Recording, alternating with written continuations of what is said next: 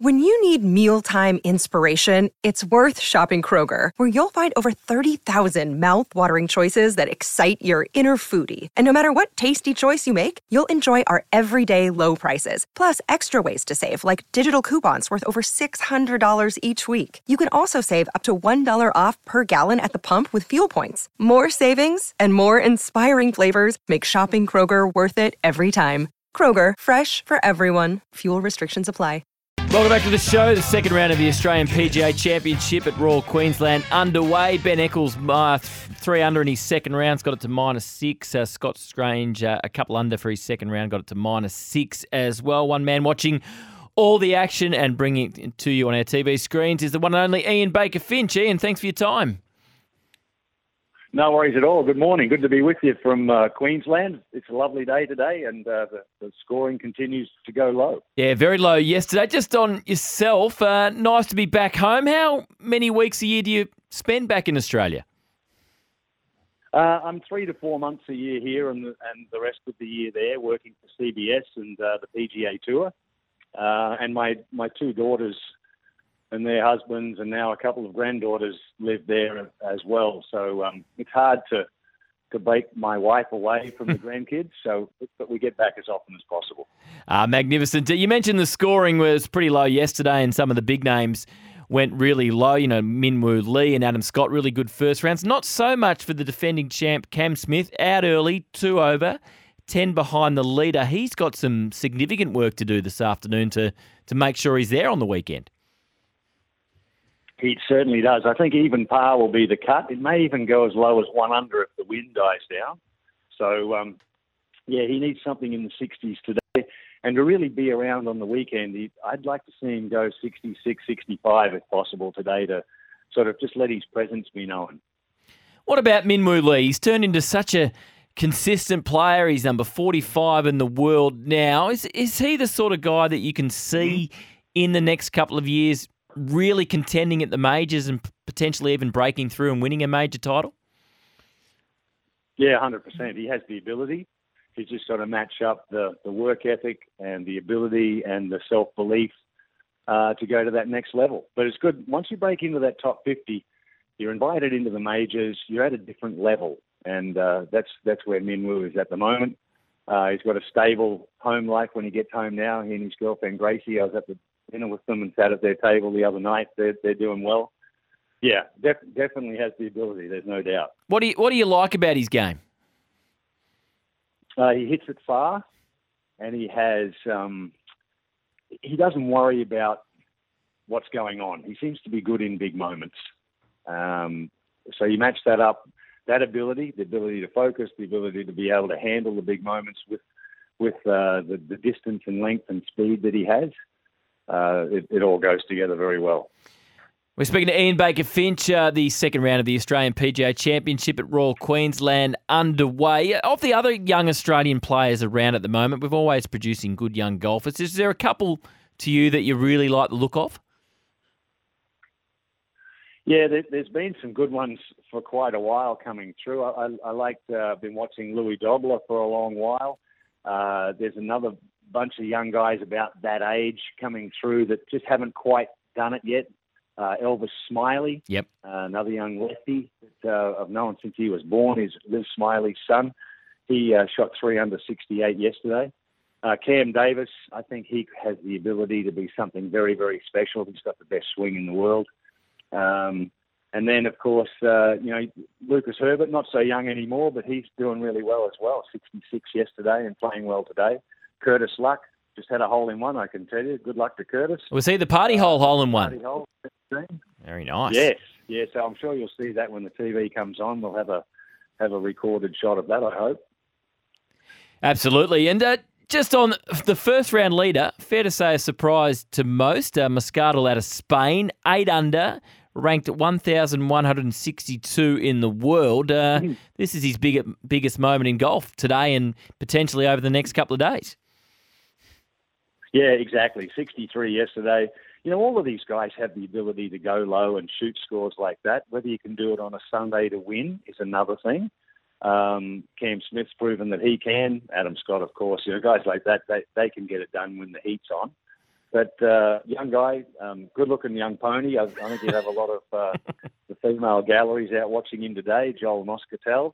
And whether or not he can shoot another 63, we'll have to wait and see. But it's good for him. It's good for the confidence for a young guy, first year out, to go do something like that. Yeah, good looking and hits a good golf ball. They're annoying, those sort of people. Just, Ian, golf in general, it's been a really turbulent 18 months. And a lot of us think it's pretty sad, everything that's it's gone on. You've seen it close up in the United States. Do you sort of feel the same way?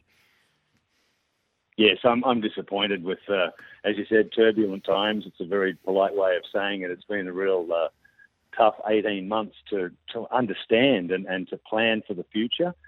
Golf is golf. In a lot of ways, you could say that it's brought a little bit more attention to the game, maybe brought some more people in, which is what we're all about. But the PGA Tour is the pinnacle of the sport. We all aspire to get to the US PGA Tour. The Australian PGA Tour, the Australasian Tour is a pathway tour through the DP world into the US. That's what these young guys are after. We've got 18 tournaments here in Australia for the young Australians to play in to prove their worth and to get a spot on the DP world or into the Corn Ferry perhaps in the US and then onto the main tour. So that's still, for me, that's the world of golf. And then you've got the Live Tour, which is 48 players, play 54 holes, sort of team event, bit more pizzazz, bit more fun perhaps. I know it was a big success in Adelaide. We're happy for those people that came to play and had a good time in Adelaide and Australia. But to me, the golf is still, the journey. Put the effort in, make your way through, win a few tournaments like the Australian PGA Championship, get your way onto the European Tour and the US Tour and make a name for yourself in the world of golf. So Jon Rahm has been one that scoffed at suggestions that he would join Live. Now the stories have emerged this week that $600 million US is on the table, that some are saying it's almost a done deal. So we've got December 31 deadline for the three tours to merge, and now we've got stories in late November that Jon Rahm might be going to Live for $600 million. It's very hard to follow where this is all going to end. It's a lot of money, isn't it? It is a lot of money. How could you possibly turn that down? It's like when Cam Smith was offered $120 million US, almost 200 million Australian. I'm like, mate, it's very hard to turn down that money. That's generational money. For Jon Rahm, though, triple that, 5 times, 600 million US. I don't think he'll go. My gut feeling is he'll stay. He wants to stamp his name on the history books of world golf. I don't think he's going to do that by playing in 54-hole party events, personally.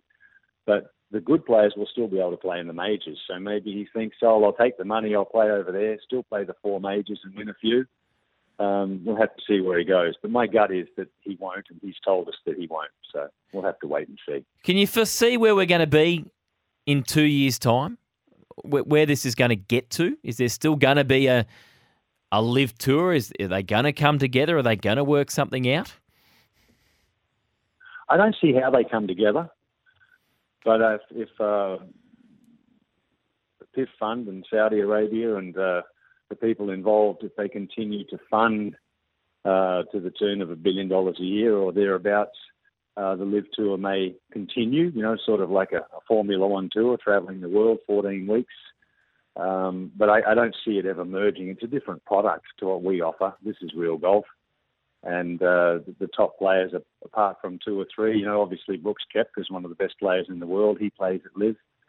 And I'm not taking anything away from their ability. They still have to play well. But they're not playing against the best week in, week out.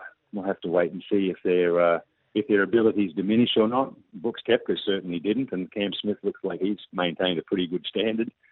I don't see how the merger happens.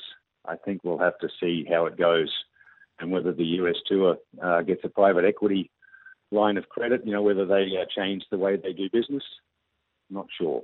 I was going to ask you that. You sort of answered it in that question there, but do you think over time the sort of the sharpness off the game of a Cameron Smith and a Mark Leishman, and Cam's been pretty good so far, but not playing against the best, not playing 72-hole tournaments regularly, does in the long term, does it hurt your game?